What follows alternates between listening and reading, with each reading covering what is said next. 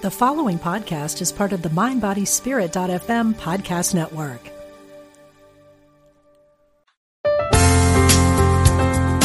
Exploring our oneness with spirit and each other. Unity Online Radio.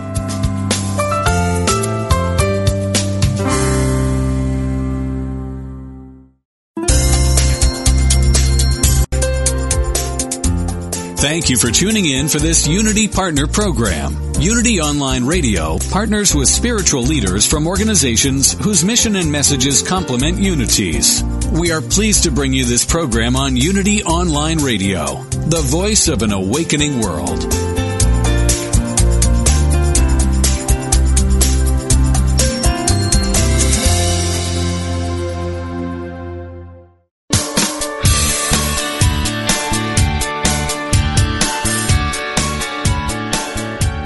Welcome to Main Street Vegan with host Victoria Moran. Victoria is an author, inspirational speaker, and a certified holistic health counselor and vegan lifestyle coach. She's here to entertain, educate, and inspire you on your journey to look and feel amazing, eat extraordinary food, help animals, and create a physical body perfectly attuned to spiritual growth. Now, let's get this party started. Here is your host, Victoria Moran. Welcome, everybody, to today's episode when I'll be speaking with Uber dietitian Ginny Messina and her co-author and my literary mentor, Patty Brightman, about their new book from Lantern Books. Oh, I love Lantern Books. Everything they do is so wonderful. Even Vegans Die. Now, I've done this program from a variety of hotel rooms in the U.S., in the UK, but this is a first. I'm coming to you from the Ocean Jade Health Retreat in South Florida, where I am on a water-only fast under the supervision of Dr. Frank Sabatino. He was most recently a guest on our podcast on January 11th of this year. If you want to check that out, just go to the Main Street Vegan Podcast archives. He was also a guest in 2016 and 2012. You can see I'm a fan. Well, I am on day 3 of the fast, and everybody says it gets better after the first few days. So I have that to look forward to. But in truth, it's been very peaceful so far, and I feel really blessed to be here on what I believe to be both a healing and enlightening journey. I'll keep you posted. And oh my gosh, second only to a great big green juice and something else wonderful to eat is that I get to talk to these amazing vegans, amazing friends, women that I admire so much. So I'm doing this because I want to live the best possible life all my life. But I'm well aware that even vegans and even whole food, plant-based eaters, and even raw fooders, and even people who do, and I'm putting this in quotes, everything right, get sick and injured. We run into obstacles, and one day even the fittest among us will leave this world for the next adventure. These are issues addressed in exquisite writing and with great heart in the book Even Vegans Die by my 2 guests and a third co-author who had to travel today and couldn't be with us, Carol J. Adams. So it is my pleasure now to introduce Ginny Messina, whom you likely know from her website and her power blog, theveganrd.com, and her many books, including Vegan for Life, co-authored with Jack Norris, RD. That is required reading for all students coming to Main Street Vegan Academy. I don't know if you knew that, Ginny. And I did not know that. Well, it is. And Vegan for Her, co-authored by last week's co-host and guest, J.L. Fields. Ginny is a registered dietitian with more than 25 years' experience in vegan nutrition, a founding member of the Vegetarian Nutrition Dietetic Practice Group, and co-author of the first vegetarian textbook for health professionals, The Dietitian's Guide to Vegetarian Diets. Ginny serves on the board of directors of Veg Fund, Eden Animal Sanctuary, and Alley Cat Rescue, and on the advisory boards of Veg Youth, One Step for Animals, the Vegan Trade Council, and the True Health Initiative. So, Ginny, before I introduce Patty, I'd like to get your take on why this new book, Even Vegans Die, is important. Well, we had a couple of first of all, Victoria, thank you for that lovely introduction and for your wonderful comments about the book. We had a couple of goals in writing the book, and one was to take the shame out of illness for vegans by acknowledging that a vegan diet is not a guarantee that you won't get sick. And we also wanted to help vegans plan for the future, and by acknowledging that a vegan diet doesn't make us bulletproof against disease, we're actually more likely to make better decisions about our health and about the legacy that we're going to leave. So our hope was that in writing this book we would help vegans be better activists and take better care of themselves, and also that we can find ways to take the shame out of illness for vegans. And you've done a beautiful job. You write with so much compassion. Well, thank you. I want to ask Patty the same question, but first I want to let everybody know who Patty is if they haven't met her before. Patty Brightman is the co-founder of Dharma Voices for Animals, reminding practitioners of Buddhism of their faith's message of compassion to all beings. She's a former literary agent who brought into print such vegans as Howard Lyman, Ingrid Newkirk, Dr. Neil Barnard, and me. Patty is also the co-author of 3 earlier books, How to Say No Without Feeling Guilty, Never Too Late to Go Vegan, and How to Eat Like a Vegetarian Even If You Never Want to Be One. The perfect cookbook for the people in your world who say they'll never give up animal products, but they love everything you cook. Hi, Patty. Hi, Victoria. Thank you so much for having us on, and thank you for saying such nice things about our book and my co-author. It's a great one. So, chime in. Why did you want to be part of Even Vegans Die? I wanted to write a book about the fact that we don't live forever because a very dear friend of mine died, and I was the executor of his estate. And it was a very strange situation. I know you're familiar with this, too. You've had loved ones die. When you have to take care of business and take care of closing accounts and getting death certificates and doing all the business side of somebody's death, when your heart is broken and you're in the midst of grief. And so many people don't understand what it's like to be in mourning, that I wanted to make sure that vegans at least did what my friend did. What my friend did in all the grief and in all the anger and all of the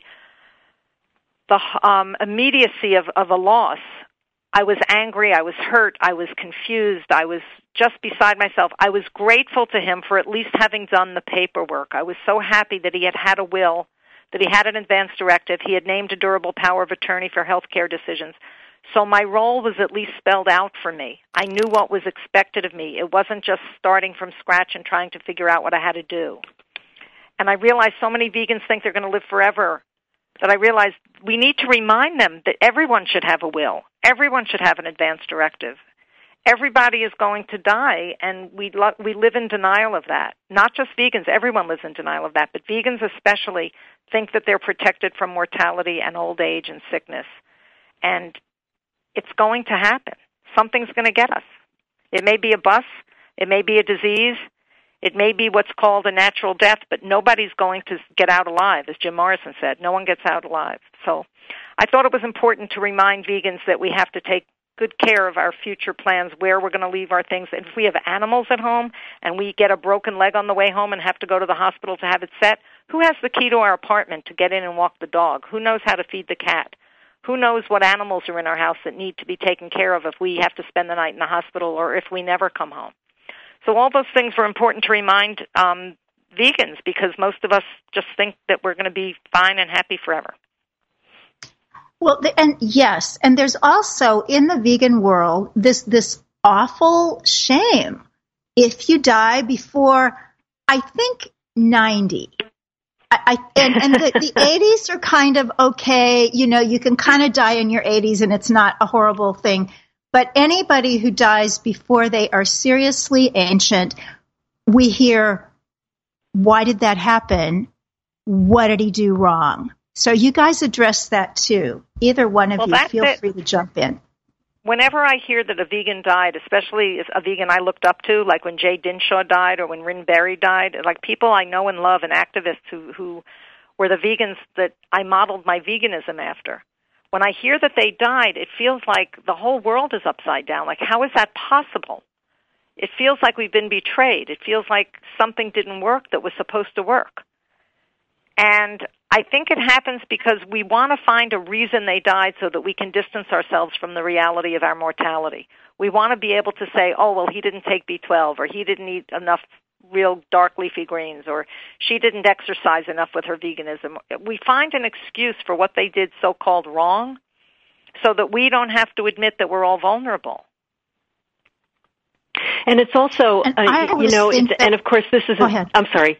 Yeah, and of course it's not just about dying. Once vegans die, they don't feel any shame about anything, of course. But in writing this book, we talked with many, many vegans who are suffering from chronic illnesses, and there's a huge sense of shame around that because we do in the vegan community, we often hear this message that a vegan diet is going to make you invincible, that if you do it the right way, you won't get sick or you won't be overweight. You're not going to have any kind of problems whatsoever.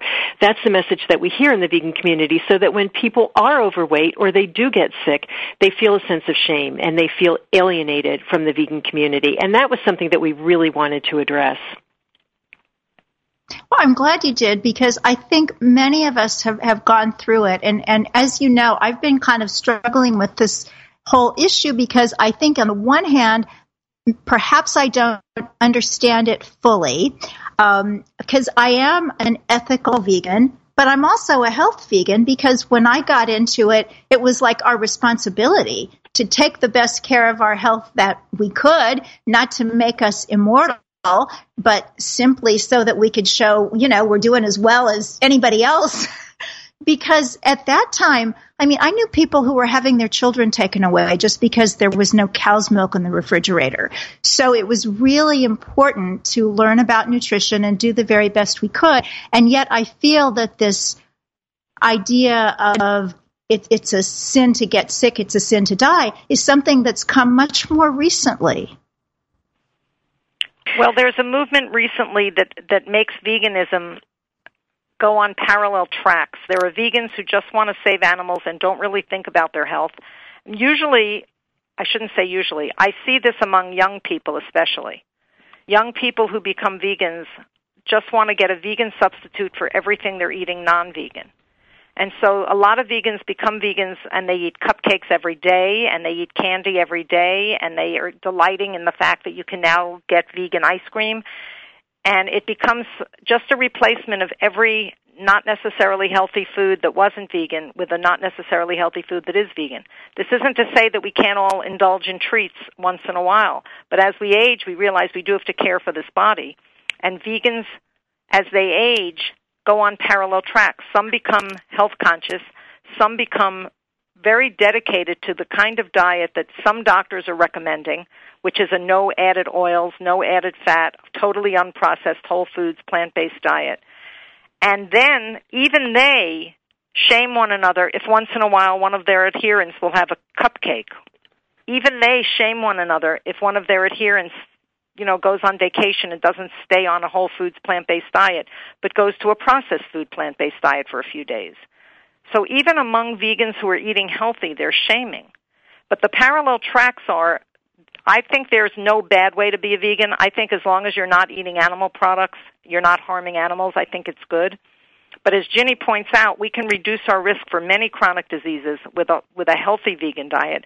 And what these doctors are telling us is you can reduce your risks and sometimes reverse heart disease with a very, very healthy vegan diet.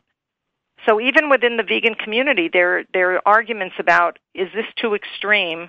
Is this what everyone should be encouraged to do? Should we just tell everyone the facts and let people decide? Should we only tell people a little bit because they're only going to go a little bit? Or should we tell them everything and some will go all the way? It's an interesting debate, and I see it landing somewhere between the dietitians and the doctors. The vegan doctors don't seem to like the advice of the vegan dietitians, where the vegan dietitians are saying it has to be proven with double-blind placebo studies, and the doctors are saying, I have clinical evidence from hundreds of patients, if not thousands of patients, and I'm going with my own two eyes and my clinical evidence, even if it hasn't been published in a peer-reviewed journal. So that's where I see the big debate falling and why there's so much confusion around this. Where are you on this, Ginny? Well, I think, Patty is correct that this is a very complicated area. The issue for me, I'm in the double-blind study category. I want to see actual proof before we tell people that this is the only way or the best way to eat or the best way to live. Certainly we are always operating with imperfect information, and so we have to go with what we know and make recommendations based on that. But I think that when we look at the actual evidence, we see that it is just not possible to tell people exactly what they need to eat in order to prevent or reverse disease. We don't have the studies for that. We don't have the evidence. And so I think that we can give guidelines on how to eat. We can make good recommendations about eating a diet that is based primarily on whole plant foods. We can't say that you need to give up added fats in order to be healthy because the evidence just doesn't support that. We can't say that you can never have vegetarian meats, veggie burgers and veggie hot dogs, because the evidence doesn't support that. We have no evidence that vegans who never eat these foods are healthier than vegans who include these foods in their diet sometimes. So I think that we have to kind of take a middle road here. We want vegans to be as healthy as possible. We want to give vegans the best information for that, but we have to acknowledge that our information is imperfect, and we have to work from that vantage point. Well, that's something I learned from... I'm sorry, go ahead, Victoria. No, I wanted to say I learned many years ago from Jack Norris, Ginny's co-author, on another book, who's also a registered dietitian, that for every study that shows one thing, there'll be studies that show the opposite. And when Ginny says it's an impure science, she's right. There's no published evidence that's ironclad, bulletproof, this is what you eat and this is what happens, because studies come out that contradict it. And Jack used to frustrate me when he told me the whole picture, because I wanted the picture to say you have to eat vegan. And he showed me that studies don't conclusively or unanimously say that. On the other hand, what Ginny calls evidence, and I understand this is exactly what registered dietitians have to do, and this is what they're trained to do, science-based or evidence-based science, rather, is important. But when she says evidence, it means published studies that can conclude, what's best. When the doctors say evidence, it's their clinical experience in their white coats when patients come to see them. They've seen people give up medication for diabetes. They've seen people give up medication for heart disease. They've seen people thrive as cancer survivors who might not have otherwise if they hadn't gone on that diet. So it's an interesting dichotomy between what counts as evidence. There's evidence that's peer-reviewed in double-blind studies, and that, of course, we can't get unanimity on because the studies will contradict one another. And then there's the evidence of doctors who see in their own practice that people thrive on the no oil added, no processed food added kind of diet. And so I think this is an interesting case of they're both right. Both people are right. Both sides of the argument are right, which to me is good news because you can't do it wrong. Whichever way you go, you're going to be healthy. Well, Ginny mentioned the mock meats, which I just think are fabulous. I love listening to Bruce Friedrich, who's involved with the faux meats and even the lab-grown meats, which I don't care to eat, but I know a whole lot of omnivores out there would. And he tells this lovely tale of how many thousands and thousands of horses were on the streets of New York City in 1895, and there was excrement everywhere, and there were horse corpses, and this was the way it was in every city in America. And all of a sudden, along comes Henry Ford, and by 1905, there were almost no horses on the streets of New York City, and the same was true in all these other cities. Not because people had just decided that they all of a sudden needed to be kind to horses, but because there was a better alternative. So I don't have a problem at all with faux meats, and yet I hear this term, and this is what I want to ask you guys, a definition of the term junk food vegan, because a lot of people use that term when they mean people who eat whole wheat bread and some faux meats and, some kind of comfort food. To me, I think you can be a junk food vegan, but that to me is somebody who's living on potato chips and Coca-Cola. So help me out. What is a junk food vegan? And I guess that's the question. I don't feel qualified to answer that. I'm going to let Ginny go with that. Well, of course, I have no idea where we would draw the line. How many servings of veggie meats and ice cream and cupcakes do you need to have per day before you're called a junk food vegan? That's a hard question to answer. But I think we know when we see one. Somebody who does eat potato chips and drink Coke all day long is definitely a junk food vegan.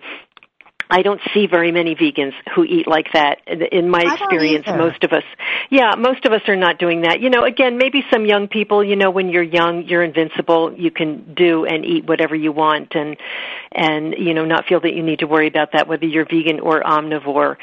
So, maybe in some younger people there are some real junk food vegans. But what I see mostly are vegans who are eating mostly a healthy diet, whole plant foods, but are including some veggie meats in that diet, maybe cooking some of their vegetables in a little bit of olive oil and having an occasional cupcake.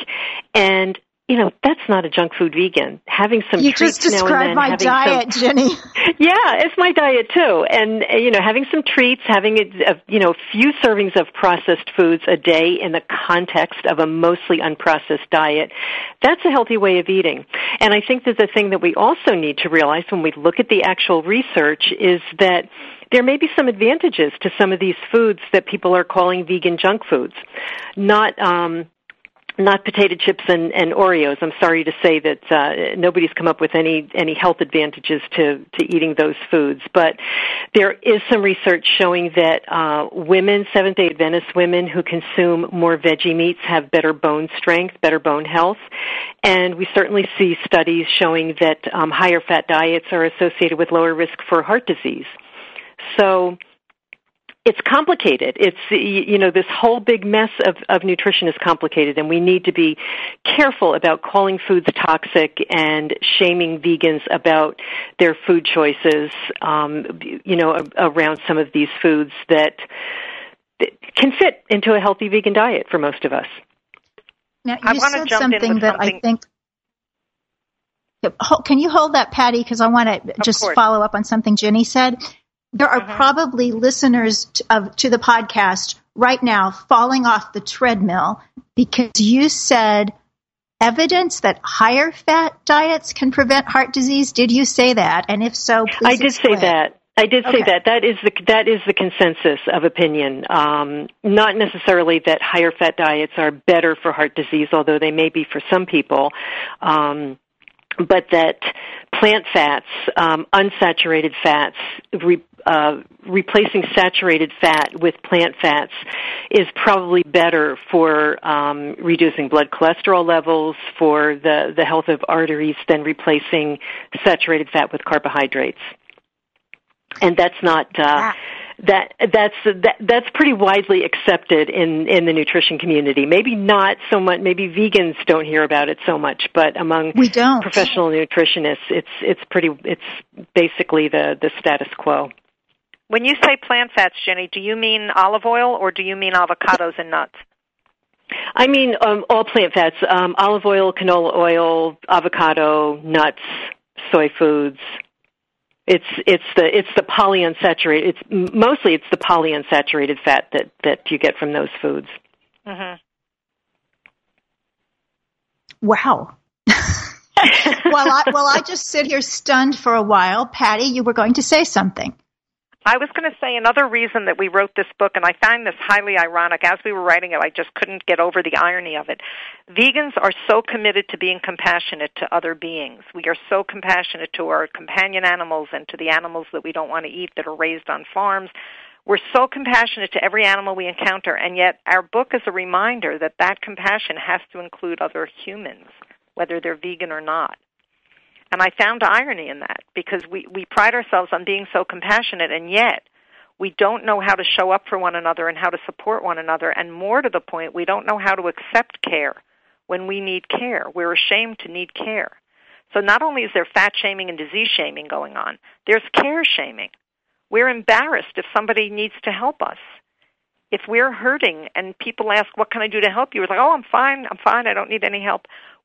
One of the myths that we bust in the book is that we are all interdependent beings. None of us is autonomous. None of us is independent in the way the American dream makes you think you're supposed to be.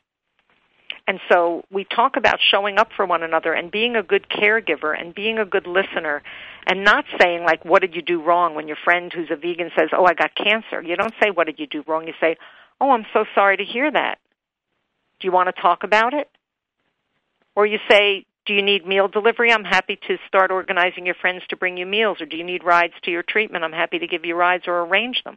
There are ways to be helpful and to show up that don't involve shaming. And what I learned in writing the book was some of this disease shaming comes from the fact that we want to distance ourselves from being vulnerable to the same thing that person has. But in fact, we have to remind readers the compassion we extend to so many beings has to be turned also to fellow humans. And we have a wonderful couple of chapters on caregiving. You do. And I love also that you talk in the book about extending compassion to yourself. I know something as simple as having done this show for 5 years now, I have done it many times when I've had a cold. And invariably somebody will say, you really sounded bad. You know, and I feel like, I'm, not standing up for the cause. So to just be able to say, I totally stand up for this cause, and sometimes I get a cold, deal with it. Yeah, this book is really helpful, even for diseases that aren't going to kill us. So you have a foreword for this book written by the most unlikely person ever, one would think. Someone who wrote a book called How Not to Die, which I realize is tongue-in-cheek, but which some people had said, is just a way to reinforce some of these stereotypes and things that don't need. So how did you approach Dr. Greger, and what did he tell you? What I love about his foreword is he told us that his book is not called How to Not Die. It's called How Not to Die. He teaches in his book how to, there's a difference. There's a huge difference with the placement of that word. How to Not Die isn't a book that can be written with any credibility because we'll all die. But How Not to Die, he goes through the top 25 most common causes of death in North America and teaches you how to reduce your risk for each of them. And he loves our book because we're saying, yes, you're still going to die, and he says that both books should be bookends on your shelf. His book teaches you how to live well, and our book teaches you how to die well. And I was thrilled that he was willing to write our foreword. That's just about everything. Yeah. And even your cover has some similar images. That was intentional. It does. Yeah, we wanted to have a little bit of fun with that. And that's something that when people find your book who haven't read his book, they won't even know. That's right. Fascinating. I find it really exciting that there are so many fonts that use vegetables. We have different fonts entirely, and yet they're both vegetable fonts. I love it. I'm very picky about fonts, but all the ones that use vegetables I find pleasing. So we're going to die at some point, and those of us who are fortunate will get to be old before we die. So what about veganism as the fountain of youth? Ginny, I know this is something that you write about and think about. Yes, it is something. It's something that I think about, and we looked at a really popular image in vegan advocacy, which is that wonderful picture of Christy Brinkley at age 61 in a bathing suit, looking absolutely fantastic. And I don't remember what the tagline is, but the implication is that Christy looks like that because she's vegan. And I think that we all know that Christy looks like that because she's gorgeous and she has lots of money and also access to photo brushing and things like that. And certainly lifestyle impacts how we age on the inside and also on the outside. It affects our skin and it affects wrinkles in our hair and lots of things that are involved in our appearance.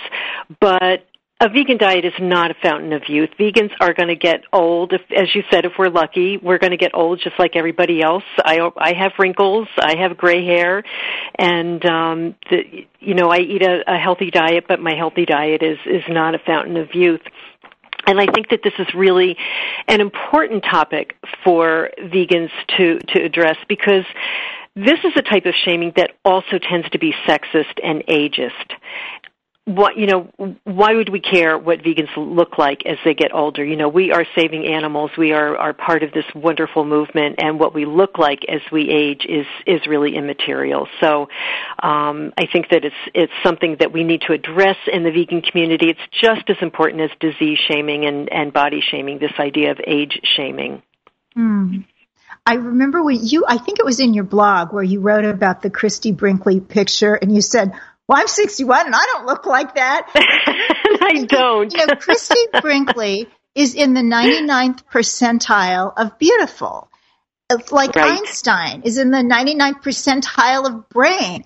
And we don't say to ourselves, oh, why can't I come up with something like the theory of relativity? What is wrong with me? Maybe I need to eat better. So, Patty, you've talked about how vegans can help the environment while they're making their choices about cremation or burial or these things that everybody needs to think about, or else, as you've said, it'll be left for those closest to them to think about. So tell us about those things. Well, it's interesting. In researching the book, I found out that the most popular way that most people dispose of their bodies after they die today in the United States is cremation, which when I was growing up was hardly ever done. When I was growing up, everybody's body was buried. But it turns out that now what's much more popular is cremation. And yet, cremation is not great for the environment. And I know a lot of vegans care about the environment, and a lot of us are vegans because eating a plant-based diet reduces the harm being done with animal agriculture. So I think it's really interesting to know that cremation releases all kinds of toxins into the body, into the atmosphere. And if you have mercury in your teeth, it lets the mercury into the atmosphere. And it's just an interesting use of greenhouse gas emissions, too, because you have to keep the furnace very hot for a very long time when the body is being cremated. So it's not really a green method of disposing of your body. So we recommend two things in the book as a more green method of dealing with your remains and making decisions before you die of what you want your remains to do. First, we recommend you become an organ donor. And second, we recommend you will your body to science, where if your body is willed to a teaching hospital, it can be used for students to learn on rather than having them kill animals and try to dissect and learn from animals. Additionally, there's something called a green burial, which is an ecological burial in a coffin that's made of something very biodegradable, either cardboard or plain pine wood with no paint, no lacquer, no chemicals. The body is never, what's the word where they use formaldehyde? The body is never preserved. Embalmed. The body is never embalmed in a green burial because you don't want to put those chemicals into the earth. And there is a Green Burial Council that talks about how a green burial reduces carbon emissions, it protects workers' health, it conserves natural resources, and it preserves habitat. So when you're buried in a green burial, you're wearing only a shroud or clothing made of cotton or linen, a natural fabric, and the casket doesn't have any chemicals on it. Your body isn't preserved with chemicals.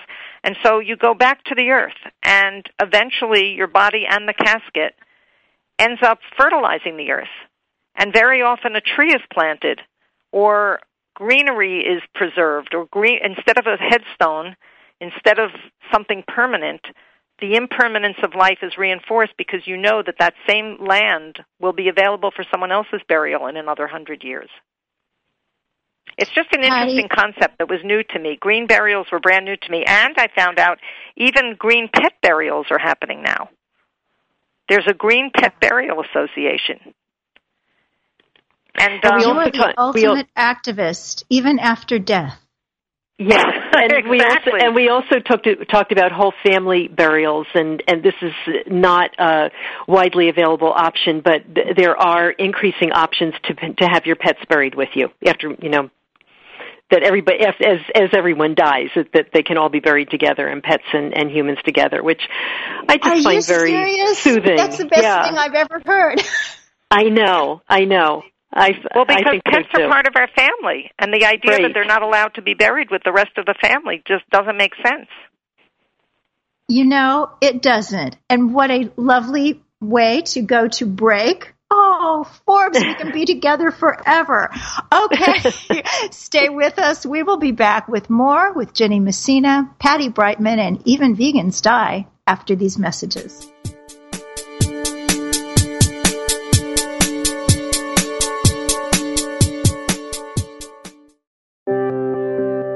Wouldn't you like to share the programs that inspire you most with audiences around the world? That's easier than ever with mobile giving. Just text Unity Radio to 72727 and help us continue offering spiritual programs that change lives.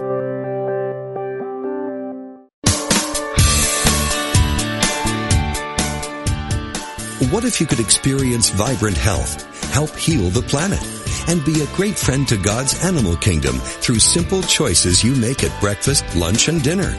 Authors Victoria and Adair Moran say you can do this easily, affordably, and deliciously in their new book, Main Street Vegan. Everything you need to know to eat healthfully and live compassionately in a real world.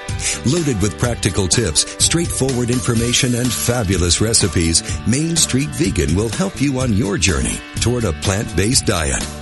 The perks include more energy, an easy way to keep your weight where you want it, feeling younger as you grow older, and maybe even a boost to your spiritual life.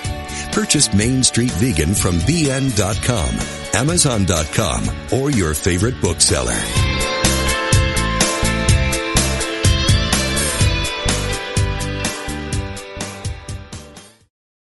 Blissful stillness, come to me.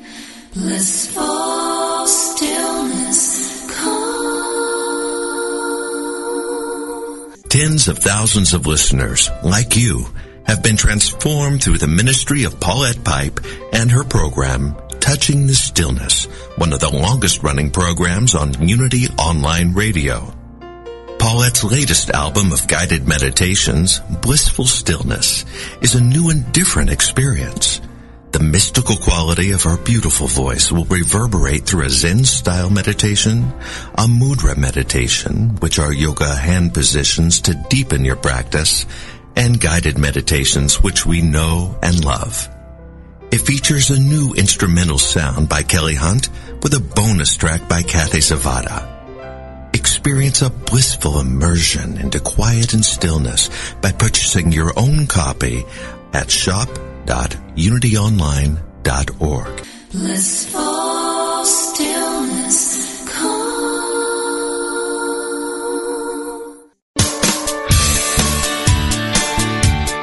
You're listening to Main Street Vegan with Victoria Moran. If you have questions or comments about today's topic or any other area of interest, we invite you to follow Victoria_Moran on Twitter or email her at mainstreetvegan@unityonlineradio.org.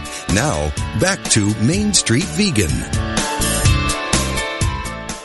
Welcome back, all my lovely listeners. I'm so grateful that you're taking this hour with us and with two of my favorite women in the world, Jenny Messina, RD, MPH, and Patty Brightman,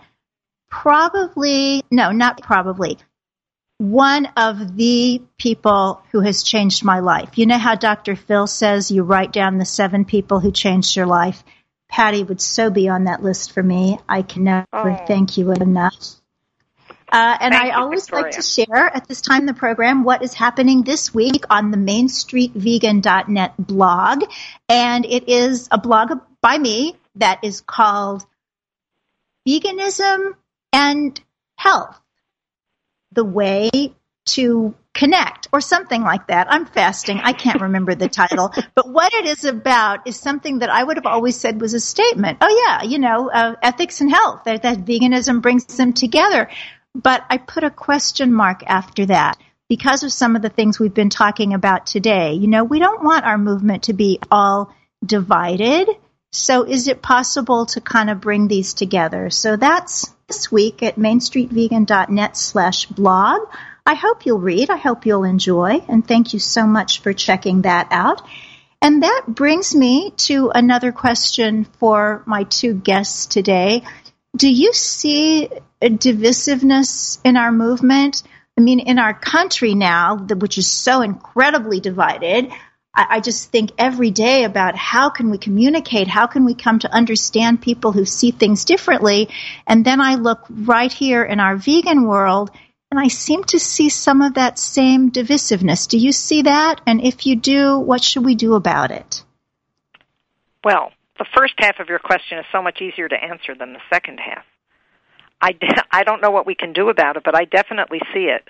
There are people accusing others in the movement of not being purist enough, of working with the enemy, being on the boards of organizations that harm animals, of having people on their boards from organizations that harm animals.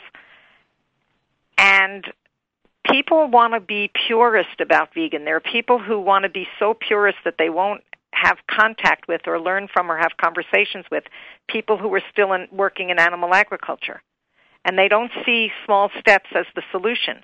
There's a book out now called Reducitarianism about how effective it would be for the planet if everybody just cut in half the number of animal products they ate. If everyone just cut it in half, we'd make huge progress in not breeding and harming so many animals. And yet there are purists who say that's not good enough, we have to go vegan. We shouldn't be telling people to reduce, we should be telling them to eliminate animal foods. So I see that rift. And I do not have any idea how we could heal it. Now, Ginny and I both have essays in that Reducitarian book, The Reducitarian Solution. So, Ginny, what rift do you see, and do you have any healing thoughts? Well, I don't know about healing thoughts. I see lots of rifts, and I think that I actually it can be very difficult to experience these, but I think that we also have to remember that veganism is a relatively new social justice movement, and people have different ideas about how we should go about liberating animals, or what it even means to liberate animals. And I think that where the healing comes in is, if it's at all possible, is to recognize that none of us is an expert on how we create this vegan world, what steps we need to take. We're flying blind a little bit here, and so we really need to consider that there might be many different tactics for achieving this, that some of them might be wrong, some of them might be right, but it's going to take some time to figure that out. And I think just being respectful of the fact that that we have different ideas about how to approach this. Something I learned in Buddhism. I think so too. Yes, go ahead. Something I learned in Buddhism is we suffer when we hold our thoughts and opinions too tightly. We may have a strong opinion on this, but when we hold that opinion as if it's really right and it's the only opinion and it's no one else is right because they don't agree with me and this opinion defines me and my identity is so closely wrapped up with this opinion, when we hold our views and opinions too tightly, we suffer. Wow, that's a tweet. When we hold our opinions too tightly, we suffer. Wow. So, Patty, why is it important to keep our radar out for ways that we exclude people from the movement? Well, the movement needs everyone. The movement needs to reflect the diversity of people. There are short people, tall people, large people, small people. There are people of color. There are people who are straight or gay or trans or non-gendered. The movement needs everybody so that we reflect the fact that everybody can do this. That's why we wrote Never Too Late to Go Vegan, because people said, "Oh, don't even bother trying to talk to people over 50. They won't save as many animals if they go vegan at 50 if you talk to college kids. They have a whole life of saving animals." You can't dismiss anyone, not any group of people, and not any individual. So it's important to be inclusive in every way you can think of being inclusive. Every single human being we meet has something to offer us. And every vegan we meet has something to offer the movement. We cannot afford to diminish our movement by saying someone doesn't belong on the picket line in front of the slaughterhouse with us because she doesn't look like Christy Brinkley, or because she's too old, or because the color of her skin doesn't match ours. it would be ridiculous to start excluding people from our movement. And also, we have to be welcoming to the veg-curious and the reducitarians and the flexitarians and anyone who finds common cause with not wanting to harm animals. Very few of us, I can't say none of us, very few of us grew up as vegans. We found it when the time was right for us to find it. And we probably heard the message and weren't ready to hear the message many times. And if someone had given up on us, we might never have become vegan. So I think it's important to realize we may be the 100th person who's telling someone about veganism, or we may be the third, and it may take 150 times before they actually are ready to hear it. So we can't afford to exclude anyone, and that's why it's important. I think this is also true politically. I wrote an editorial, which no paper so far has been willing to print, that is about maybe animals are the best way that we can communicate with people who see so many other things differently. Not that everybody's vegan, but just animals are so neutral and so loving that, maybe we can start with companion animals and kind of go from there. It seems to me like a good idea, but it's a great idea. It is a great idea, and that is people bond over animals so quickly and so deeply, even when they have nothing else in common, and especially companion animals, but wildlife, all kinds of animals. So I don't understand why nobody would publish that editorial. It sounds brilliant to me. Well, I know why. I heard on the radio last night, Van Jones was on the radio last night, and he was talking about how he had a show where he did an argument with a very conservative, I forgot who it was, but he and a very conservative commentator would go at it for like 25 minutes, and they would both be on opposite sides of the issues. And then in the last 5 minutes, they would find common ground. They'd say, after this break, come back and see how they find common ground. The ratings plummeted. But the ratings plummeted as soon as they added that segment. It was a 5-minute segment at the end of the show that showed what they agree on and how they could work together on something positive. And as soon as they weren't at each other's throats, the ratings went down, and the producers of the show showed them people want controversy. People like acrimony. People don't want to read about peaceful, happy solutions. And so the profit motive and the fact that they're not going to make as much money if you're writing essays about how we can all get along as you do about how we're at each other's throats, it's driving the media. It's so sad to hear that. I was heartsick to hear that. That is really sad, because there's probably never been a time when we need to talk with each other and understand each other. Oh, well, okay. Well, even back in the Vietnam War years, they had Archie Bunker. And people loved that show because the generations did not see eye to eye. If they had been a happy couple, Father Knows Best would not have thrived in the 1970s. You know? True. Wow. So we need to somehow take that information and figure out how to use it to promote veganism and different attitudes towards animals. I'm not sure how we do that. Well, maybe the animals will show us. I mean, I remember I was eating in a sidewalk cafe in New York last summer, and there was an injured pigeon, and everybody mobilized. I mean, every meal was left on tables. Everybody was, you call somebody, and you find where the Wild Bird Fund is, and you hail a taxi, and you get a box from the kitchen. And, of course, as soon as the pigeon was taken care of, people went back to their chicken salad. And yet, when people really think about an animal, it's just natural. We want to help. So, Jenny, I know we don't have a lot of time, but I don't want to leave the program without talking with you about something else that you're very adamant about, and that is about language, about body weight, and the fact that we can talk about that in a way that can be stigmatizing. Can you venture into that a bit? Yes, and this was really a struggle for us in writing this book because language about body weight in particular can be very stigmatizing, and we didn't really have a good way to talk about it, and because when it comes to talking about body weight, we lack language that is not stigmatizing. It's just so hard to take the judgment out of the words obese and overweight, because when we use them, we're kind of automatically making a comparison to some alleged ideal, and that opens the door to shame and blame and discrimination. So in this book, we address this issue, but we did not have a good answer to the problem other than to say that we know that it's a problem, that we don't have good words to talk about these issues, but we do need to talk about them, and we need to be very mindful of the fact that weight stigmatizing is rampant in the vegan community, and it's something we need to address. Well, how do you see it health-wise? I mean, I know that there are teams of studies that talk about the health problems of being substantially overweight.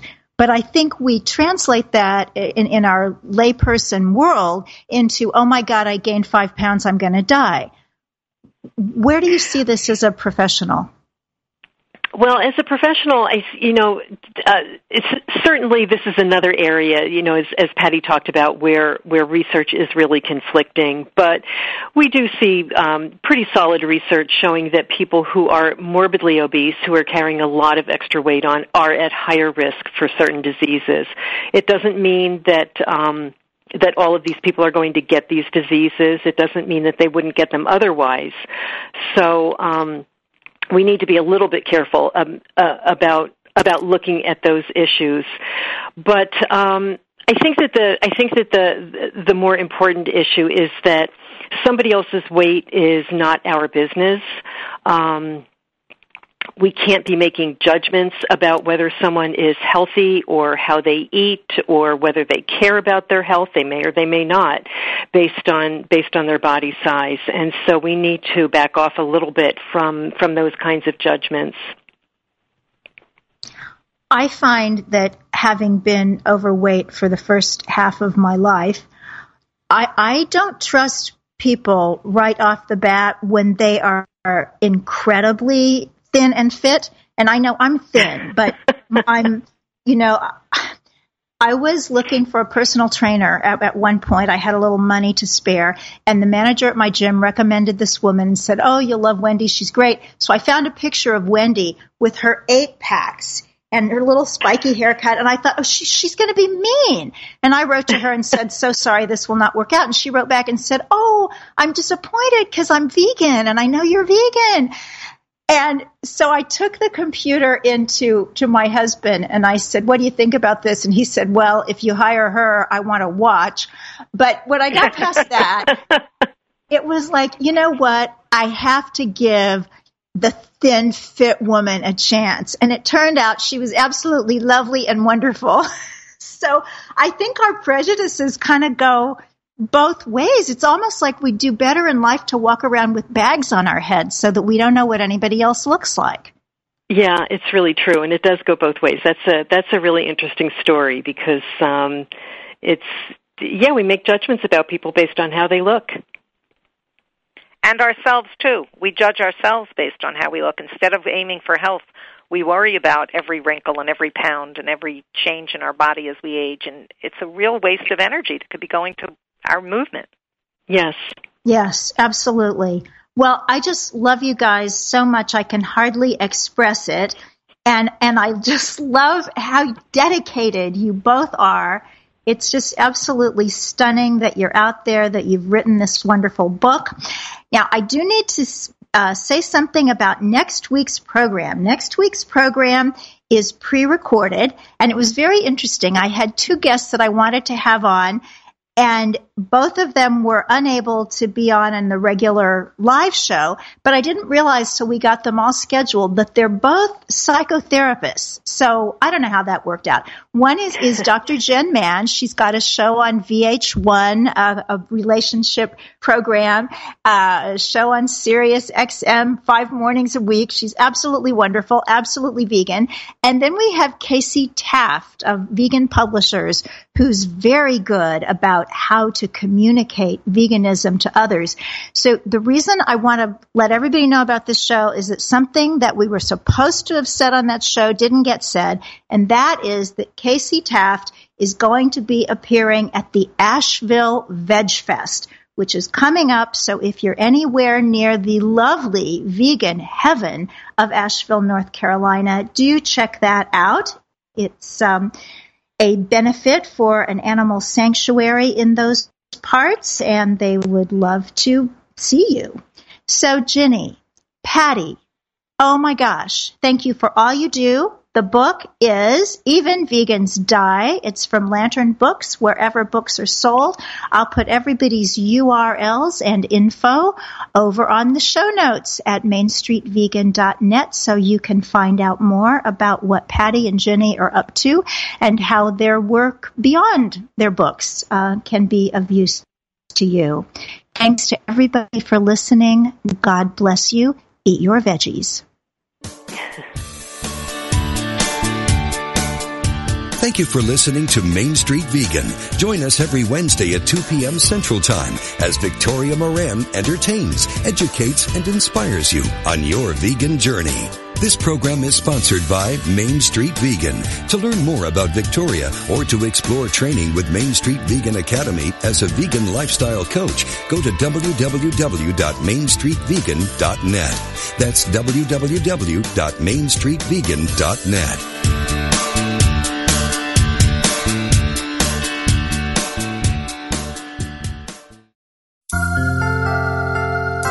Never before in the history of humankind has change been so rapid. Jobs of yesterday are disappearing, and new careers are being discovered. Where competition once prevailed, there is now a pioneering spirit of cooperation and creativity. It has been said, real learning comes about when competition has ceased. When we release limiting ideas and fears, we are then free from a competitive living, and the way is open for cooperation and harmonious living. By relaxing, letting go, and renewing your faith in positive and good outcomes in all affairs, you can make a harmonious difference in your ever-changing world.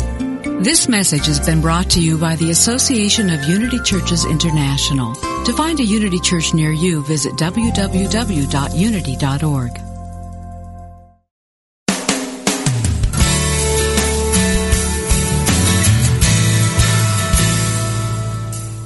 Do you experience the peace and joy promised by A Course in Miracles? Or are you still struggling to truly live your beliefs from moment to moment?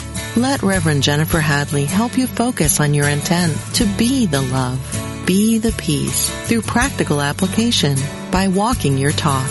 Experience the healing live every Tuesday at 10 a.m. Central on A Course in Miracles, Living the Love, Walking the Talk, only on Unity Online Radio, the voice of an awakening world.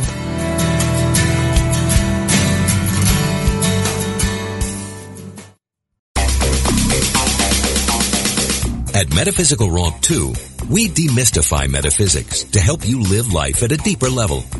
One of our key principles is the recognition that you always have the power to choose how you respond to any situation. Instead of asking, why did this happen to me?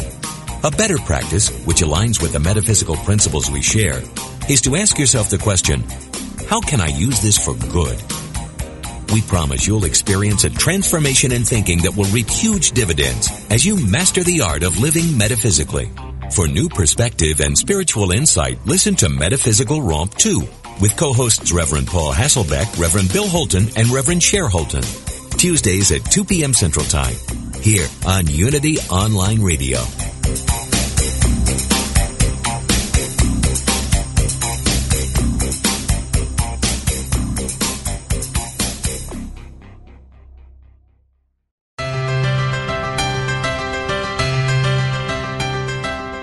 Somewhere, tucked away in the Unity Library archives in Unity Village, Missouri, you can find a secret treasure. They are the scripts from Unity co-founder Charles Fillmore's early days on broadcast radio. The teachings of Unity's founders, almost 100 years old. Now, for the first time in history, you can hear them through the power of the Internet. Join Bob Brock every Tuesday at 10 a.m. Pacific. Of the past, along with historical background from the early days of the Unity movement. That's Unity Classic Radio. Words from our past. every Tuesday at 10 a.m. Pacific, 1 p.m. Eastern, right here on Unity FM, the voice of an awakening world.